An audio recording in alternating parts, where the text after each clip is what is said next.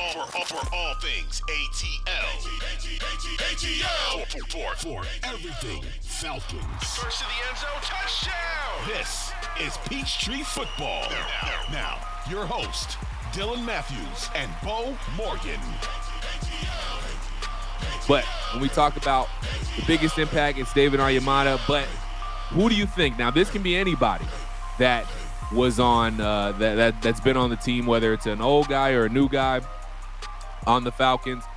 Who do you think is set to have a breakout season on the defensive line? And it could be a rookie. It could be one of the new defensive linemen that we just talked about. It could be a guy who's a veteran on this team. And I actually think you had an interesting answer before we got started, and it's a guy who we were just talking about, and Grady Jarrett. So is that who you're going with as far as who could have a breakout year? Or you going with somebody else?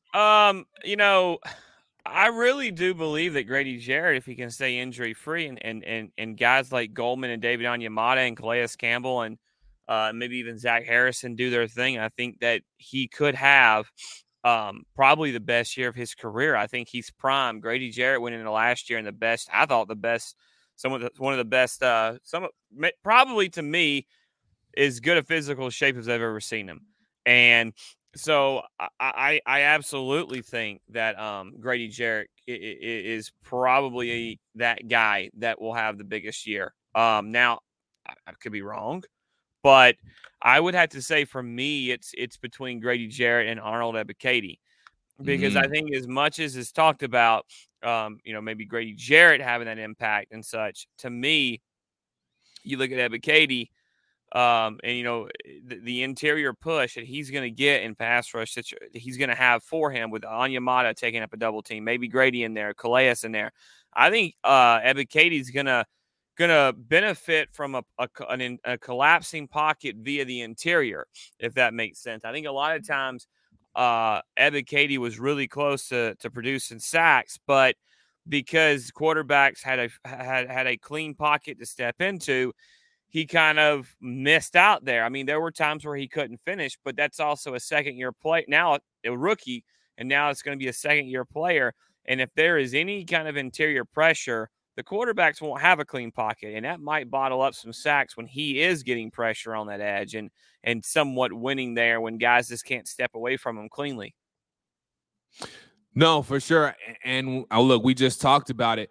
Having that help next to a guy like Grady, like David Onyemata, is going to be huge. Arnold Ebiketie is an interesting choice as well because not only is he going to, like you said, he's going to have more help on the line too, that interior offensive line defensive line, that you just talked about. They're going to be causing more pressure for the inside and, kind of pushing the quarterback or the running back to guys like Arnold Ebiketie and D'Angelo Malone and guys like that. But also, too, he's going to be able to learn from some pretty premier edge rushers and guys who have had success like a Bud Dupree, and even being, under the wing of Calais Campbell a little bit and just being able to maybe teach him what he knows. I know Calais Campbell is more of a traditional defensive end, and, Arnold Ebiketie might be more of a little bit of an outside linebacker, but there's still plenty of skills there that Calais Campbell will be able to pass along. So being able to learn from Calais Campbell, being able to learn from Bud Dupree, I think is going to be huge for Arnold Ebiketie. But a guy that I want to talk about that I think could really have a breakout year, and it might be a little bit of a long shot, but I think he really will have an impact on this team this year. And I think it's Taquan Graham. I think Taquan Graham, he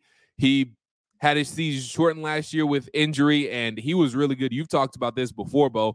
He was very, very good in the running game as far as run defense goes. And when he was in there before he got injured, this Falcons run defense was actually close to, they were a little bit above middle of the pack. They were pretty far up there, but I think he's set to have a pretty big year if he can stay healthy. Now, the one thing is, I'm not sure how much he will be in there when it comes to third downs, and we all know third down is where defensive linemen really make their money. That's where they make their hay, getting stops on third down. I'm not sure how much he'll be in there on third down. That's something we can get into here in a second.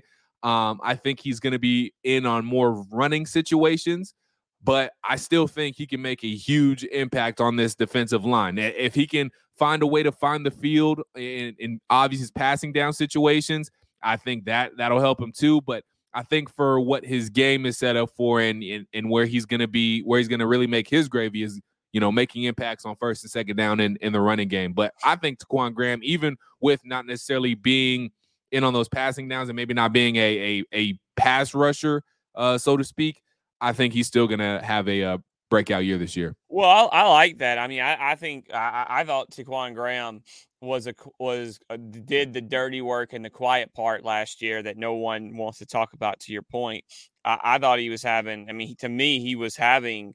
I don't want to say. A breakout year might be strong. See, the problem for me with a guy like that and picking a guy like that is a lot of people aren't necessarily going to notice that. That's true. That's he's having a breakout year. Yeah. The way you knew how good Taquan Graham was last year was you saw the difference in, to your point, the run defense, which was something you and I talked about extensively, the difference between him in and out of the lineup last year. Right. The only issue I have or worry that I have with Taquan Graham is snaps, right, and how he recovers from what is still a serious knee injury with, I believe it was the ACL. It might have been an MCL, but I thought it was an ACL. I would have to double check. But to me, that would be the only thing that would worry me with TQ. And even I bought I went Friday. I want to tell this story real quick. Yeah, go ahead. I went Friday after the show our morning show that you produce and that me and Mike Johnson, who's been on here, and Tiffany Blackman, former NFL Network reporter, now works for ESPN doing college football. Big deal. I went to buy Phil Steele magazine for college football, and it's the college football Bible everybody talks about. And I grabbed Lindy's NFL, Lindy Sports, who does a pretty good job with their pro football preview. And I want to read you this little snippet that they said. They're talking about the defensive line, and I just think it's interesting. They're talking about Calais Campbell, and they say in 22, Campbell played 550 defensive snaps, which was 62%.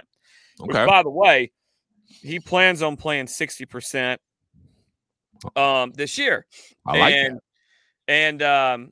And he played 35% of the special teams, which I don't think he'll play very much special teams this year, to be honest with you. Campbell, though, had 36 tackles, 5.5 sacks, and 14 quarterback hits with 4 TFLs, which are tackles for loss, which you guys know. Yep. But this is the interesting part. In the middle of a Calais Campbell love story that they're writing here, Taquan Graham, who is having a strong campaign, will try to make it back from knee surgery. Strong campaign. Try to make it back. The strong campaign thing is, to me, is that the football people, the people that are doing this analysis, people that are breaking this down, are with us on how good he was playing. Right. Then it goes on to say, again, I told you that was in the middle of this Calais Campbell love story, which we love Calais Campbell on this podcast. And it says Campbell will turn 37 on September 1st and plans to play 60% of defensive snaps. I said all that to say this. I'd have to go back and see how many of the snaps that TQ played before he got hurt. But what I'll tell you is if he's only getting about 30 to 35% of the snaps, you might see a very fresh TQ Graham. You might also see a guy that's fresh second half of the season. And I think you could get and you might get more out of him for 2 reasons. One, coming off an injury, obviously still a young guy, but coming off the injury might help him come back slowly and kind of, really work his way back to real football playing shape. But the other thing for me is I just think he will be, when he's out there, you're getting the best of that guy. And I also think him and Calais can play off each other as far as keeping each other fresh. I think what I'm trying to say, let me phrase that. What I'm trying to say is I think that is a depth thing, because you have a guy who was a starter last year who played well for you on a pretty porous defense in some ways, who might not even be getting 50% of the snaps next year or this season. depending on how Calais Campbell stays healthy and et cetera. That is called depth, and that is a good situation because you're bringing a guy in T.Q. Graham, who's shown he can do it to a lesser extent to take over and to give a breather to a guy like Calais Campbell, who's a Hall of Fame player or will be in the 5 years to the day after he retires. All right. I want to end on this note as we get close to wrapping up here on this episode of Peachtree Football. You talked about snap percentage, and I do want to get into that just really quick. Obviously, we really don't know, and that's why I don't want to spend too much time on it. But if you just had to take a quick guess on snap percentage, we know Calais Campbell has basically said he plans to play 60%.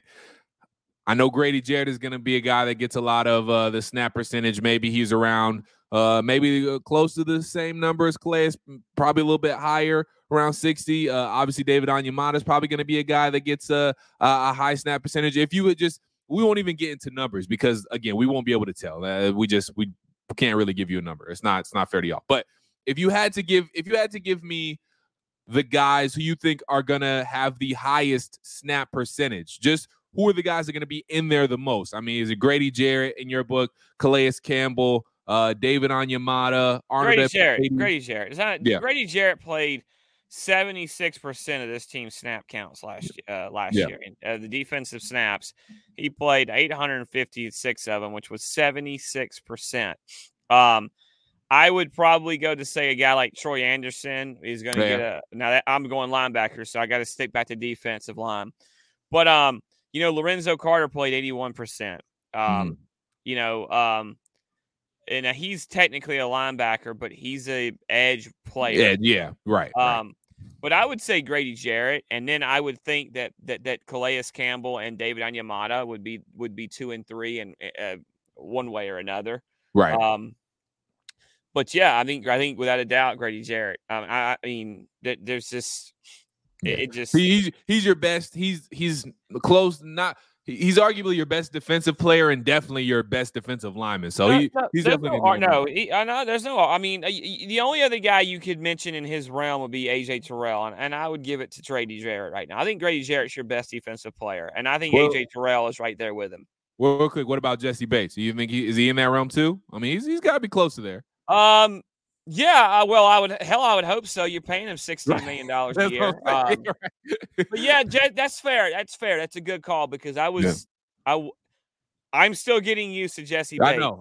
I'm with you. Sometimes it's hard to remember that he's on your team. It's a good thing to remember. But I would say, and see, I think that's a good thing. Is I would say that that's a very fair statement. But you have 3 guys now. We're debating. Whereas years past, it was just Grady. There was no debate. And I think AJ has been in that realm too. But to me, Grady Jarrett has been the most consistent player on this defense. Probably since he stepped on the field for the team. Oh, for sure. As a rookie. Now, his rookie year is tough, but, it's tough to really grade. But that guy was good for the moment he got here. So, yeah, I would say Grady Jarrett. Yeah, I'm with you. I don't think there's any base, especially obviously AJ's a pro as well. But I mean, just what Grady does on and off the field. And look, AJ does great stuff off the field too. Don't want to take anything from him, but I mean, he's just been a consummate pro. And then, like you said, he proves it year in and year out. There's not a bad word you could ever say about Grady Jarrett. But